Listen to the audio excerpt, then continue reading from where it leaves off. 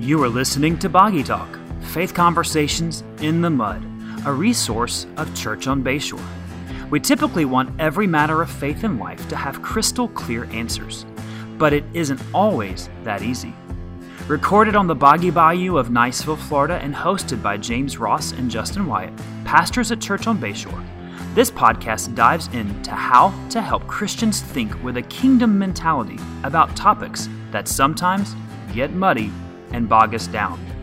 So let's dive in. Hey, and welcome to Boggy Talk, where we have conversations about faith in the mud, talking about things that sometimes are messy, not always clear, sometimes bog us down, but ultimately we want to view things with a kingdom perspective. So we're thankful you are listening or watching with us today. I'm here with my friend James. Hey everybody. You're looking very festive in your orange. Thank you. For those who can't see me, who are listening, I'm wearing a very bright orange shirt because Halloween's like 10 days away, right? 11 days away? Yeah, something like that. Yeah. Fall festival we have for our us fall this festival week, so you should be right. there, trunk or treat. Sure. Yeah. You said orange, and it made me, Christy and I had this debate one time about that word, because I said orange, like that's how I used to say it. She's like, it's orange. Orange. It's two syllables? Orange. And I would just be like, it's orange. I think you say orange if you're lazy. Like oil. You say oil. It's oil. Oil. But you say oil. Orange. I'm from Georgia. We say orange because it's a Florida color, so but we don't properly credit it. Are on the Boggy Bayou, so you can say it however you want. On the Boggy Bayou. That's right. Of Niceville. With a bunch of people that have PhDs that live on the Boggy Bayou. Isn't that funny? That's why they changed the name. It's Niceville. Town used to be called Boggyville, right? Boggyville? Boggy Bayou. Boggy Bayou. And this church was originally called Damascus Road Baptist Church at Boggy Bayou. That is a name. I prefer Boggy Bayou. I don't prefer Damascus Road Church at. That's a lot of. Our church would have definitely made it into an acronym. People here in documents. That's right, and there would have been a flow chart about why it's called. Yeah, but every time I am somewhere and they say, "Where are you from?" and I say Niceville, it's like, I bet it's nice there. Oh, is that a real place? I'm like, yeah. Yes, it is. And yes, it is nice. It is. It is very nice. Of course, then people were like, oh, you're in Florida. I bet you go to Disney all the time. I'm like, no. One, we have 6 kids and we can't afford to go to Disney. Second, it's a long way away, so we don't just go every weekend. Speaking of that, it's Pastor Appreciation Month, so if you want to pay for Justin to go to Disney, he will gladly accept it. I would prefer you pay for my kids' braces. Pray for their kids' braces? Pray for, those two. Okay. Man, you didn't just say that. So we are in week 2 of God and Country, talking about the season of politics, which isn't really a season, but specifically this this election cycle here, and things are hot and heated. And we talked about last week how above all the fray, we are called to live with a kingdom mindset, that we are citizens first of the kingdom. And as we talk today, we're talking about two different mindsets, really, that kind of are two different, I guess, worldviews or perspectives of our nation. And I think all of us have seen recently how divisive and explosive things are. And I think as we talk about this, as a pastor, we want our people and our church, our friends, to just be able to be reasonable about conversations. And Paul writes in Ephesians 4, he says that 4:3 says that we should be eager, that we're bearing with one another in love, that we are eager to maintain the unity of the Spirit in the bond of peace. And that's can be hard right now. And I think what we default to sometimes is just thinking we've got to agree on everything. And there's some things we can disagree about, and I think we've all seen things on social media recently, and I saw a recent interaction with some people where literally it was a person who was saying, I'm voting for this person, and someone commented and said, no, and then that person basically just said, well, if that's how you feel, we can't be friends. Mm-hmm. And these are people who've known each other and I just think, gosh, we can't let ourselves get there as Christians. We can't write off anyone, Christian, non-Christian. We can't write off anyone because we have differing worldviews, because, that's really the antithesis of what Jesus is called to do as part of his kingdom, to love people, and regardless of whether we agree on everything. And so we want to just talk about that today. How do we approach this, different perspectives, different worldviews, and maintain the bond of peace Yeah. Well, I think, before we talk about what we do with the differing views, I think it's important to understand why we have the differing views that we have. Each of us have a conscience, if that's the right word for it. And so, each of us kind of have these values, these beliefs, these ways that we view the world, that we view people, that we view everything. And our conscience has to be informed. I think Andy Stanley is the first person I ever heard say that.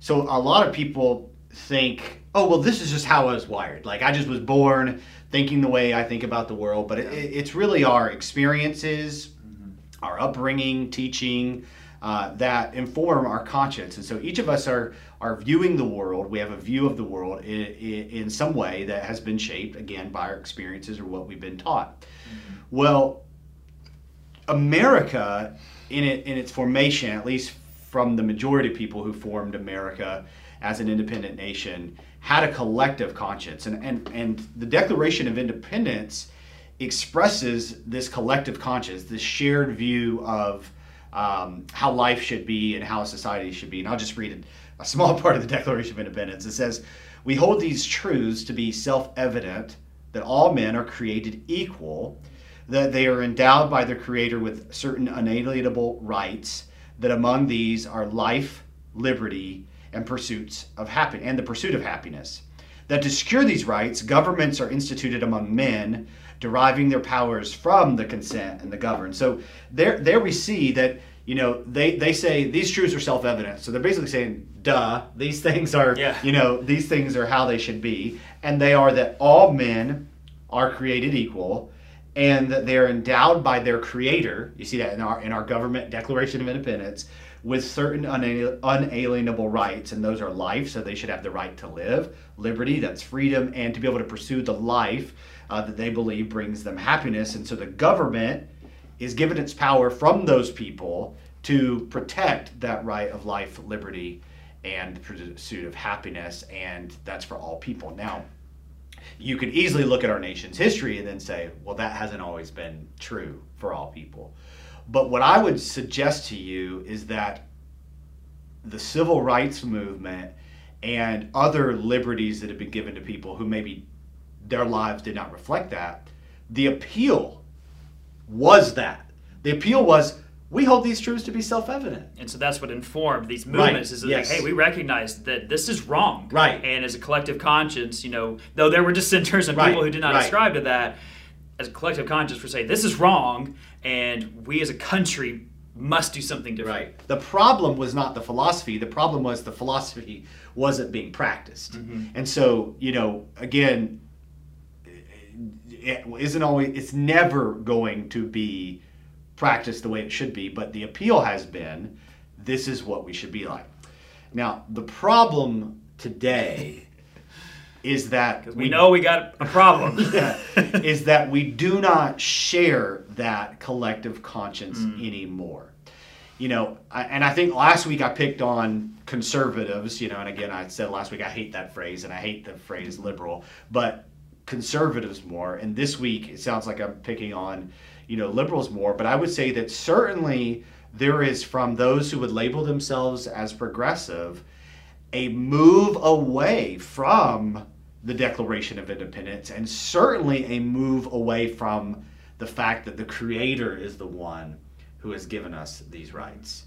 And we have two opposing views of where we should go from here. And I think even in those two opposing views, there's like subgroups of views where it's, and so we're like, we've got these factions and fractions of culture who are like, this is my tribe, and this is my tribe, and this is my tribe, and we're all against each other, and everyone's wrong, and everyone is just, and we're just mean about it. I think the problem, there's applications for the church here, and there's application for our country. I think the problem is, so you have this group who doesn't like the way things are happening. And let's just, for right now, let's say those who are progressive, and again, I'm using that's a general term, so don't, we're not trying to point fingers or. You can email me, justin@churchonbayshore.org, if you really want to debate and that. I'll forward it to him. Back to the civil rights movement. They said, hey, we're not where we should be.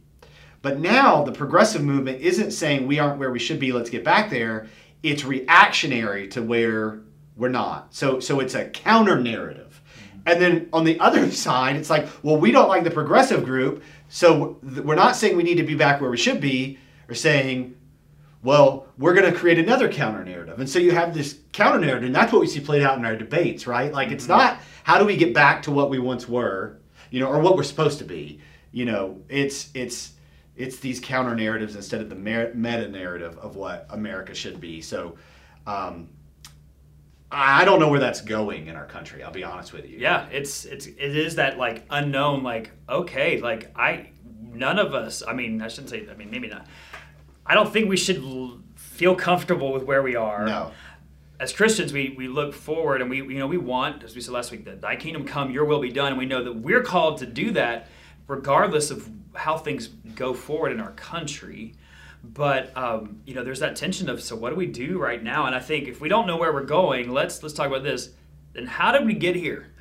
So how did we go from this collective conscience to really these competing consciences? Is that how we can say that? Yeah, I mean, I think that the Christian can overanalyze how we got here. I do think that we have to recognize what happened in Israel and what has happened to the church. And I'm not talking about America, I'm talking about the church, because a lot of Christians view America as the new Israel, which is just not true. I mean, we're not the new Israel. That's not clear in the Bible. God does not say to America, if you call by my name, humble yourselves and call by my name, I will heal your land. Like, he says, if my people. That's not America. That's God, the church, if that's applicable to today. And it's interesting, too, because a lot of people who say America is the new Israel don't believe that we should let all refugees in, but Israel was supposed to let all refugees in. So, and I'm not saying we should, just to be clear. I'm just saying that just shows that you don't actually believe America is the new Israel. Anyway, I kind of got off track there. But, yeah, I think that what happened in Israel is a warning to the church. In Deuteronomy 8, God is saying to them as they go into land, hey, you've been through this imprisonment, essentially, the slavery in Egypt for 400 years. You've been through the wilderness. And now you're going to go into the land flowing with milk and honey. And you're going to drink from wells that you didn't dig. And you're going to be blessed. Don't forget me. Yeah. And what happens? They forget him. And I would say to the church, God has blessed us in America with incredible amount of resources to do his work.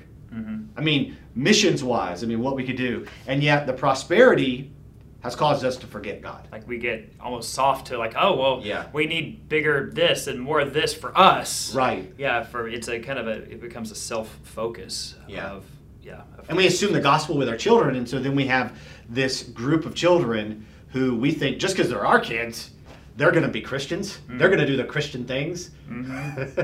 Which is arrogance that came in Israel as well. Same thing happened in Israel. So what do we do? How do we respond to that? Like, we recognize, okay, so this is the issue. As a Christian, what do we do about that? Yeah, well, I think that it goes back to what we talked about last week, in kingdom living. And we call people to the kingdom. And if we really believe as Christians the gospel, and we believe the word is true, then we believe that every person is why there's something wired in them to long for the kingdom. And so we are then called to proclaim that kingdom and to live according to the principles of the kingdom. If this country isn't what we want it to be, and people are trying to make it something we don't want it to be, then let's give them, at least in our neck of the woods, on the Bayou, or wherever we may be, let's give them a compelling way to live.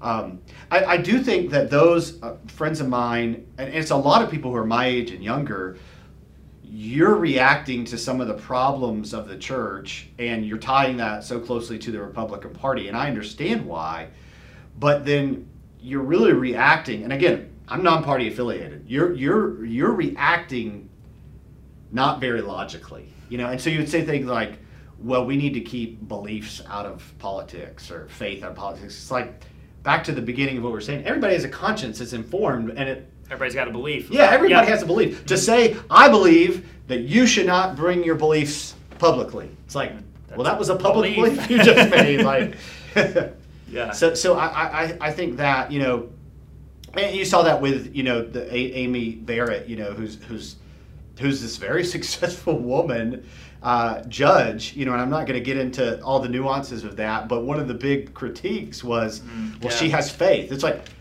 well, she never brought that up. Yeah, she said I can make just rules. Right.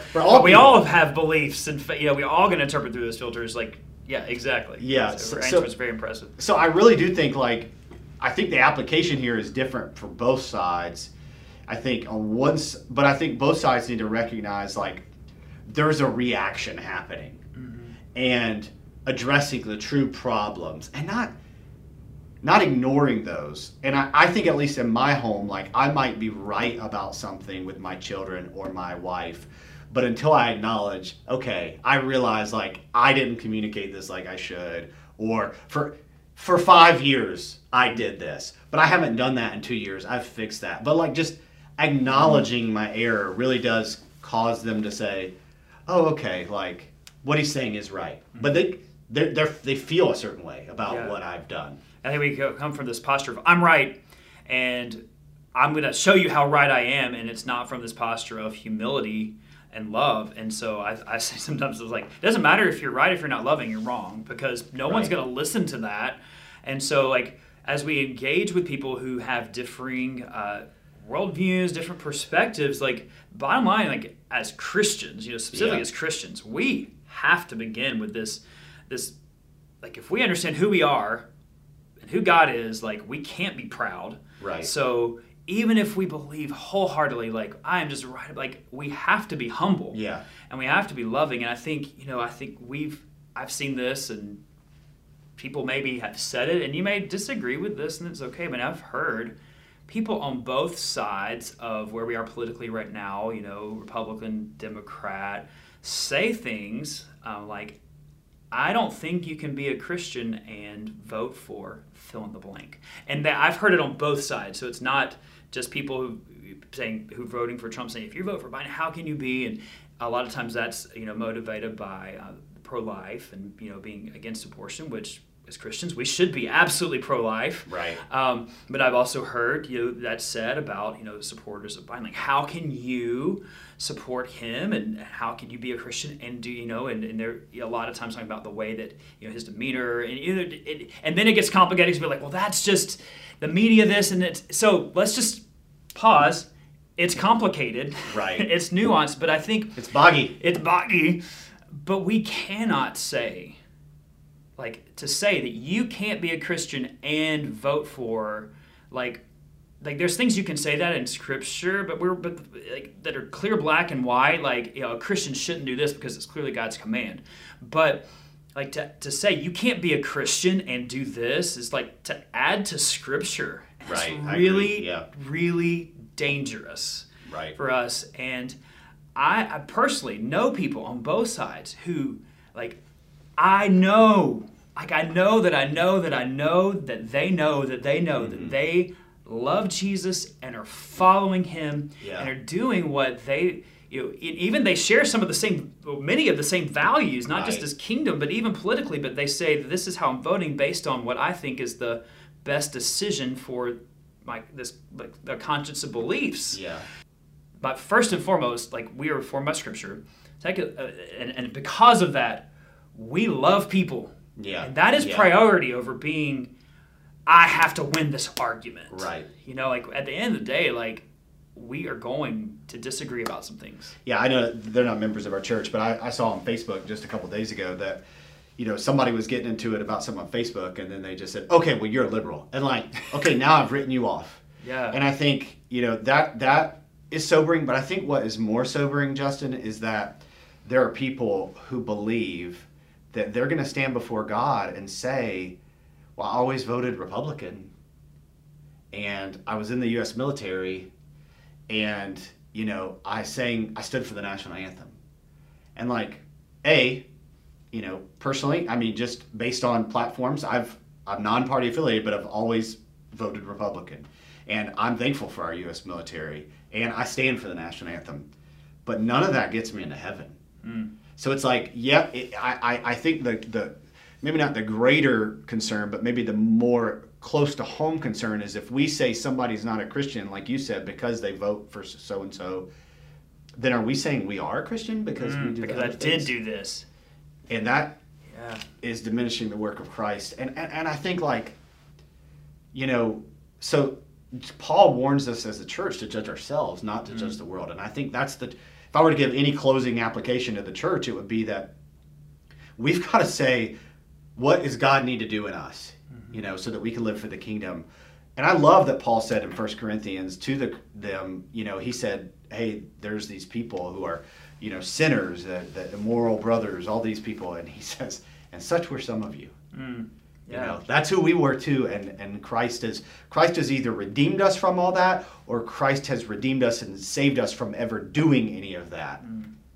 You know, in our life. Absolutely. I think, you know, we talk about our rights. Like, I have a right for that. I have a right to this, you know, and I think of, you know, Paul writes in 1 Corinthians 9, he's like, I have these rights, but I lay aside my rights so that I might win as many as possible. Yeah, that's and right. I think it's like we as Christians in all of this, you know, from the kingdom perspective, got to say, like, I'm willing to lay down my right to be right in order that I may win as many as possible. And I think, you know, we've got to be people who, you know, I think about this, like, so many people are writing people off relationally right now because of differing views of political things. Even Christians are writing each other off over things like this. And I think, like, I can't stand before God and say, well, I was done with them because we didn't see eye to eye on this issue. And I think Christians, we've got to remember, like, if you are compelled by the love of Christ, and if you love him first, like above all, then you can't write people off.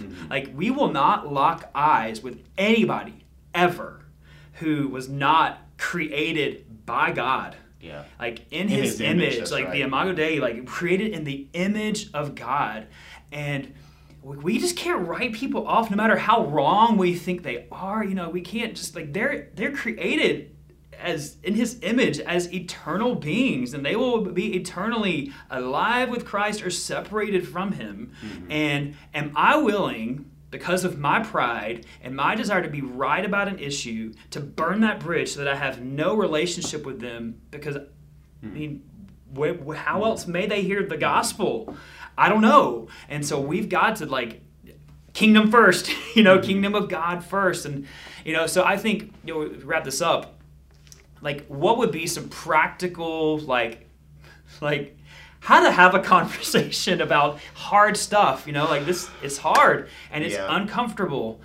How would you approach that? Yeah, I think, you know, as you're talking, what's heartbreaking to me is this is true of families. Yeah, wow, yeah. You know, like, it's talk about that. because there's a generational, you know, difference in how we view the world. And, you know, I think that a lot of families are torn by this. And I think if I were to, you know, it's hard to give a lot of practical here other than, you know, if I'm right, but I treat somebody like garbage, then I'm wrong. I mean, as a Christian, I mean, 100%. I mean, Jesus was so right in everything. And yet, even with the Pharisees, there's this shrewdness, I guess, if you want to use that word, but it's a Christ likeness, because he is Jesus, but it's a love, it's a kindness. So I think that's important. And then I think, you know, again, I think, like, if have a non-Christian in my family and they believe different than me about abortion, and they believe different than me about homosexuality, and they believe different than me about the economy, like, the greatest problem is that they believe different about who Jesus is and who they are. Like, I need to focus on that more than I need to focus on, you know, their sexuality. And I really do believe a lot of Christians would rather have a morally similar person than a person who's been saved. And that goes on both sides. Yeah, I think it's like we want them to get everything right before they know Jesus. I'm like, I didn't do that, and I don't even have everything right now. Right. You know, and it's that, yeah, we want people just to be tidy and not messy, and Jesus is the one who changes us, and that happens first. And I think, too, it's just, you know, I think it's okay to just say, you know what, man, I really see this differently than you. Yeah. But I love you, and that's okay. Like, I mean, but also seek understanding. Yeah. Like, said, well, you're wrong about this and you're wrong about that. Yeah. Say, hey, because I don't understand. Right. If we will be humble, I'd say, if we will be humble and say, hey, I'm wrestling with how, I don't understand how you came to this conclusion. Will you just explain it to me? And not arguing how they came to that conclusion necessarily, listening, and then maybe you ask some more questions. Hey, okay, well, that doesn't make sense to me. Can you clarify that? And you might actually get somewhere in a conversation, and you might actually learn something. Right. And as we said weeks before, you might actually learn that, wow, there's some aspects of or some perspectives we haven't thought of because we're not all-knowing and omniscient. And if you can't do that, I don't know how you can be married. I don't know how you can raise adult children. Have successful relationships. At all, Yeah, so much. Francis Chan says this is a book about marriage. He says, so many issues are just solved when we choose to be humble. Right. I just don't know. Be comfortable with that answer. So... Well, that wraps up our time today, unless you've got anything else to add on. No, I'm excited about next week. Yeah, so next week we have Pastor Dean Inserra from City Church in Tallahassee, author of the book Unsaved Christian, who's going to be joining us for Boggy Talk, and we're going to be continuing this conversation about God and country. He's going to be sharing some of his perspective. His church is in Tallahassee, so two big influences, FSU, Florida State University, and other universities there as well, but that's a major university.